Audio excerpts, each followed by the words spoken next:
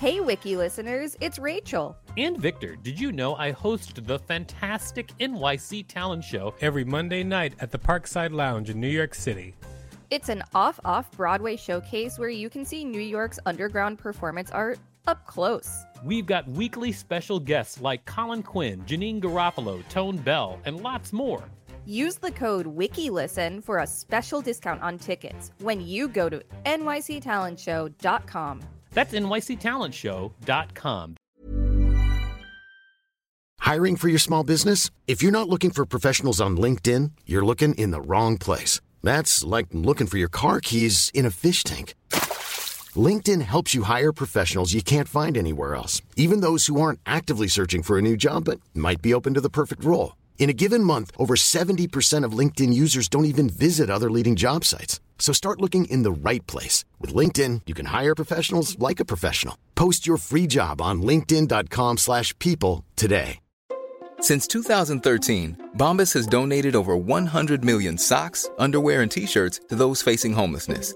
If we counted those on air, this ad would last over 1,157 days. But if we counted the time it takes to make a donation possible, it would take just a few clicks. Because every time you make a purchase, Bombas donates an item to someone who needs it. Go to bombas.com/ACAST and use code ACAST for 20% off your first purchase. That's bombas.com/ACAST, code ACAST. Millions of people have lost weight with personalized plans from Noom. Like Evan, who can't stand salads and still lost 50 pounds. Salads generally for most people are the easy button, right? For me, that wasn't an option. I never really was a salad guy. That's just not who I am. But Noom worked for me. Get your personalized plan today at Noom.com. Real Noom user compensated to provide their story. In 4 weeks, the typical Noom user can expect to lose 1 to 2 pounds per week. Individual results may vary. This is the Wikipedia page for Imposter Syndrome, Part 2 of 2.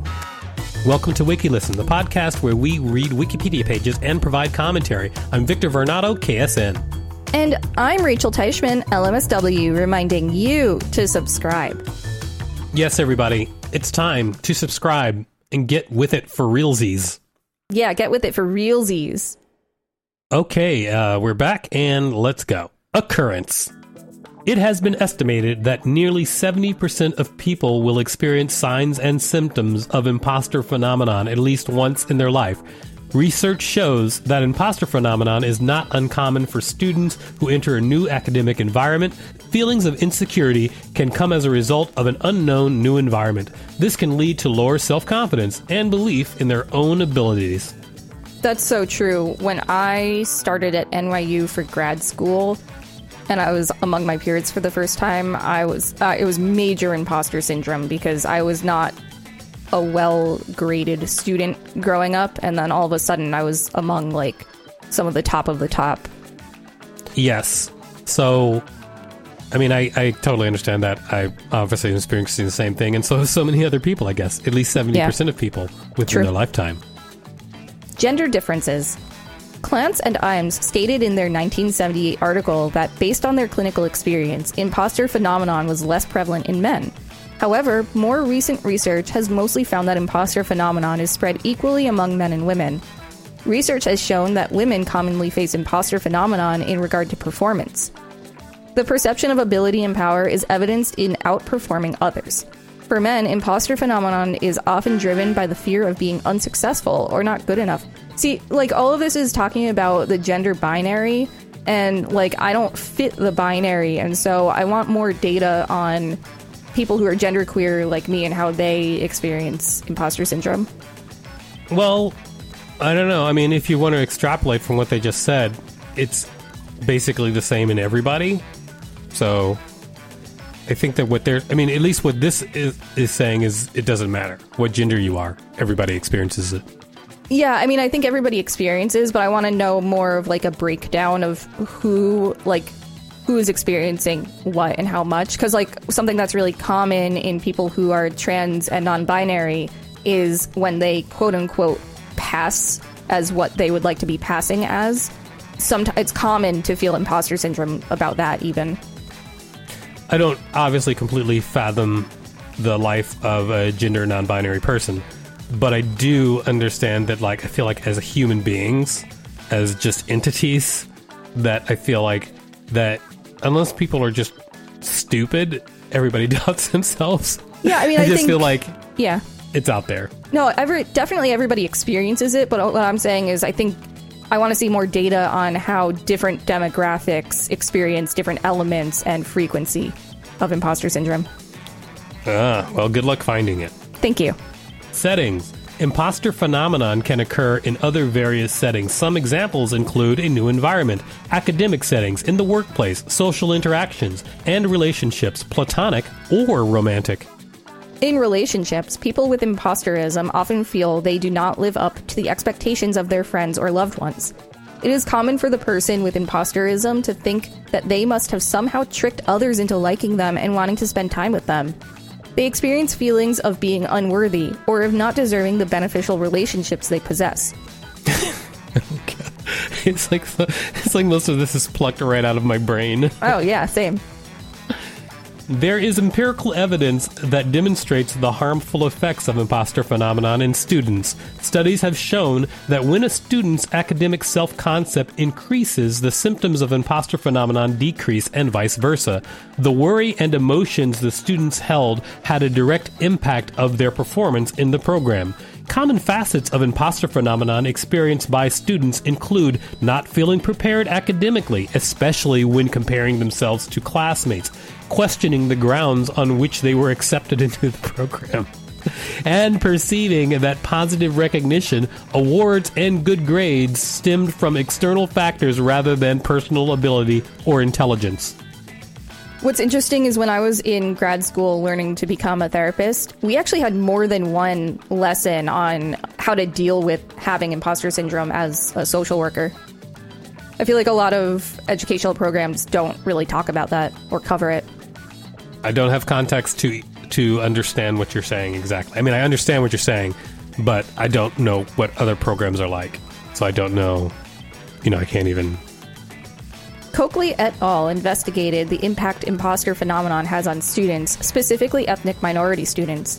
They found that the feelings the students had of being fraudulent resulted in psychological distress.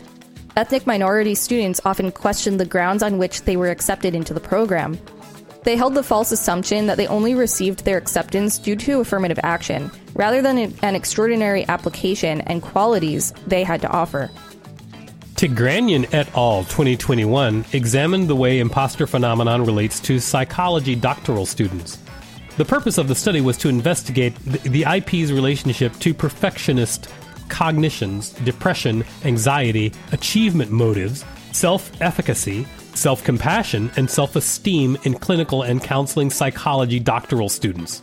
Furthermore, this study sought to investigate how IP interferes with academic practicum and internship performance of these students and how IP manifests throughout a psychology doctoral program. Included were 84 clinical and counseling psychology doctoral students, and they were instructed to respond to an online survey. The data was analyzed using a Pirsig product moment correlation and a multiple linear regression. 88% of the students in the study reported at least moderate feelings of IP characteristics. This study also found significant positive correlations between the IP and perfectionistic cognitions, depression, anxiety, and self-compassion. This study indicates that clinical faculty and supervisors should take a supportive approach to assist students to help decrease feelings of IP in hopes of increasing feelings of competence and confidence. Connections. Research has shown that there is a relationship between imposter phenomenon and the following factors. Family expectations. Overprotective parents or legal guardians. Graduate level coursework. Racial identities. Attribution style. Anxiety. Depression. Low trait self-esteem. Perfectionism. Excessive self-monitoring with an emphasis on self-worth. The aspects listed are not mutually exclusive. These components are often found to correlate among people with imposter phenomenon. It is incorrect to infer that the correlational relationship between these aspects cause the imposter experience. In people with imposter phenomenon, feelings of guilt often result in a fear of success. The following are examples of common notions that lead to feelings of guilt and reinforce the phenomenon. the good education they were able to receive. Being acknowledged by others for success. Belief that is not right or fair to be in a better situation than a friend or loved one. Being referred to as the smart one. The talented one. The responsible one. The sensitive one. The good one. Our favorite. Oh my god. Wiki listeners, you can support us by listening to this message while you try to figure out if they're talking about a positive correlation or a negative correlation. I'm Sandra, and I'm just the professional your small business was looking for. But you didn't hire me because you didn't use LinkedIn Jobs. LinkedIn has professionals you can't find anywhere else, including those who aren't actively looking for a new job, but might be open to the perfect role, like me. In a given month, over 70% of LinkedIn users don't visit other leading job sites. So if you're not looking on LinkedIn, you'll miss out on great candidates like Sandra. Start hiring professionals like a professional. Post your free job on linkedin.com/people today. Since 2013, Bombas has donated over 100 million socks, underwear, and T-shirts to those facing homelessness. If we counted those on air, this ad would last over 1,157 days. But if we counted the time it takes to make a donation possible, it would take just a few clicks. Because every time you make a purchase, Bombas donates an item to someone who needs it. Go to bombas.com/ACAST and use code ACAST for 20% off your first purchase. That's bombas.com/ACAST, code ACAST.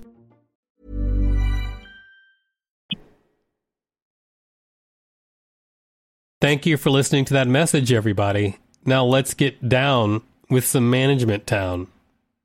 In their 1978 paper, Clance and Imes proposed a therapeutic approach they used for their participants or clients with imposter phenomenon. This technique includes a group setting where people meet others who are also living with this experience. The researchers explained that group meetings made a significant impact on their participants. They proposed that this impact was a result of the realization that they were not the only ones who experienced these feelings. The participants were required to complete various homework assignments as well. In one assignment, participants recalled all of the people they believed they had fooled or tricked in the past. In another take-home task, people wrote down the positive feedback they received. Later, they would have to recall why they received this feedback and what about it made them perceive it in a negative light. In the group sessions, the researchers also had the participants reframe common thoughts and ideas about performance. An example would be to change, "I might fail this exam," to, "I will do well on this exam." I like to do, this is very CBT-ish, I like to do what's called bridge statements. So going from, "I might fail this exam," to, "I might pass this exam, and I might even do well. I don't know, but maybe," instead of a definite, "I will do well on this exam." Okay. I don't understand that completely. Well, because sometimes people really struggle with going from the negative to the positive that comes with the absolute opposite of what they were thinking and believing. But it can be easier to say something kind of in the middle. Instead of, "I will definitely do well," it can be easier to believe, "I might do well." What works for me, because I'm always thinking like I might fail, but the thing is, I know that I can do little things. Like, it's hard for me to say I can make a heartbreaking, staggering work of essays that delve into, you know, the, like, what it means to be human. But it is easy for me to say I can write an idea for one essay. Yeah, that's starting small, and that's almost like a bridge statement like I was talking about. I would not correlate those two necessarily. Actually, there was actually a, you know what I learned that from a TED talk about like breaking things down into little tiny chunks. Yeah, that's very ADHD friendly too. Super. There's actually something that I saw about ADHD recently the positives, like there's a foundation, an ADHD foundation, which is talking about the positives of ADHD. Yeah, absolutely. Which is not what this episode's about. But hyperfocus apparently is one of the positives. Oh, definitely. If you have ADHD and you can manage to have executive functioning and hyperfocus on what you want to hyperfocus on, it's a superpower. That's why you see that's what I do all the time for work here. A lot of people who work in like EMS and like emergency medical type things, frequently those people have ADHD because they're able to hyperfocus in a high pressure situation. and stay calm. The researchers concluded that simply extracting the self-doubt before an event occurs helps eliminate feelings of imposterism. It was recommended that people struggling with this experience seek support from friends and family. Although imposter phenomenon is not a pathological condition, it is a distorted system of belief about oneself that can have a powerful negative impact on a person's valuation of their own worth. Imposter syndrome is not a recognized psychiatric disorder. It is not featured in the American Psychiatric Association's Diagnostics and Statistics Manual, nor is it listed as a diagnosis in the International Classification of Diseases 10th Revision, ICD-10. Outside the academic literature, imposter syndrome has become widely discussed, especially in the context of achievement in the workplace. Perhaps because it is not an officially recognized clinical diagnosis despite the large peer review and lay literature, although there has been a qualitative review, there has never been a published systematic review of the literature on imposter syndrome. Thus, clinicians lack evidence on the prevalence, comorbidities, and best practices for diagnosing and treating imposter syndrome. You did it! I did it. I'm sure this will be edited, but he had to work through that paragraph, that sentence. Other research on therapeutic approaches for imposterism emphasizes the importance of self-worth. People who live with imposter phenomenon commonly relate self-esteem and self-worth to others. A major aspect of other therapeutic approaches for imposter phenomenon focus on separating the two into completely separate entities. I'm surprised to hear that there's never been a published systematic review of the literature. In a study in 2013, researcher Quina Huang proposed that intrinsic motivation can decrease the feelings of being a fraud that are common in imposter phenomenon. Huang also suggested that implementing a mentor program for new or entering students will minimize students' feelings of self-doubt. Having a mentor who has been in the program will help the new students feel supported. This allows for a much smoother and less overwhelming transition. Imposter experience can be addressed with many kinds of psychotherapy. Group psychotherapy is an especially common and effective way of alleviating the imposter experience. Individuals. Below is a small selection of notable people who have reportedly experienced this phenomenon.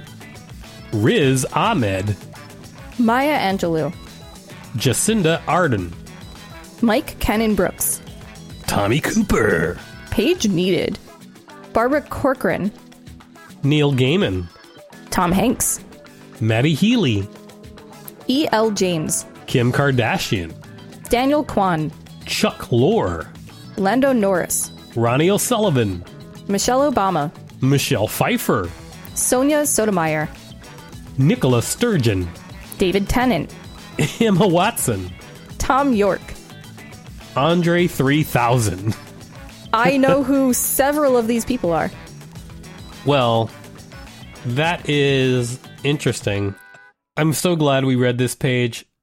I don't know why I never read this page previously. I mean, I've definitely had imposter syndrome for so long. I definitely read the Dunning-Kruger effect way before I read this page. But I love how on the nose it is of so many of the thoughts that are in my head. Oh, absolutely. And in the C also, which we're definitely going to read, is Cotard's syndrome, which is a rare psychological disorder in which the sufferer believes themselves to be dead. Weird. It's interesting. I've heard of it. I want to read about it. This has been the Wikipedia page for Imposter Syndrome Part 2 of 2. Thanks for listening to WikiListen. You can find us at wikilisten.com and on all social media and on TikTok at WikiListen, except for X, which is at wiki_listen. Please rate and review us on Apple Podcasts because it really helps us out. Check us out on YouTube for more content. And don't forget to smash that subscribe button with your newly found sense of self-esteem. If there's a particular page you'd like us to read, let us know. We will read it.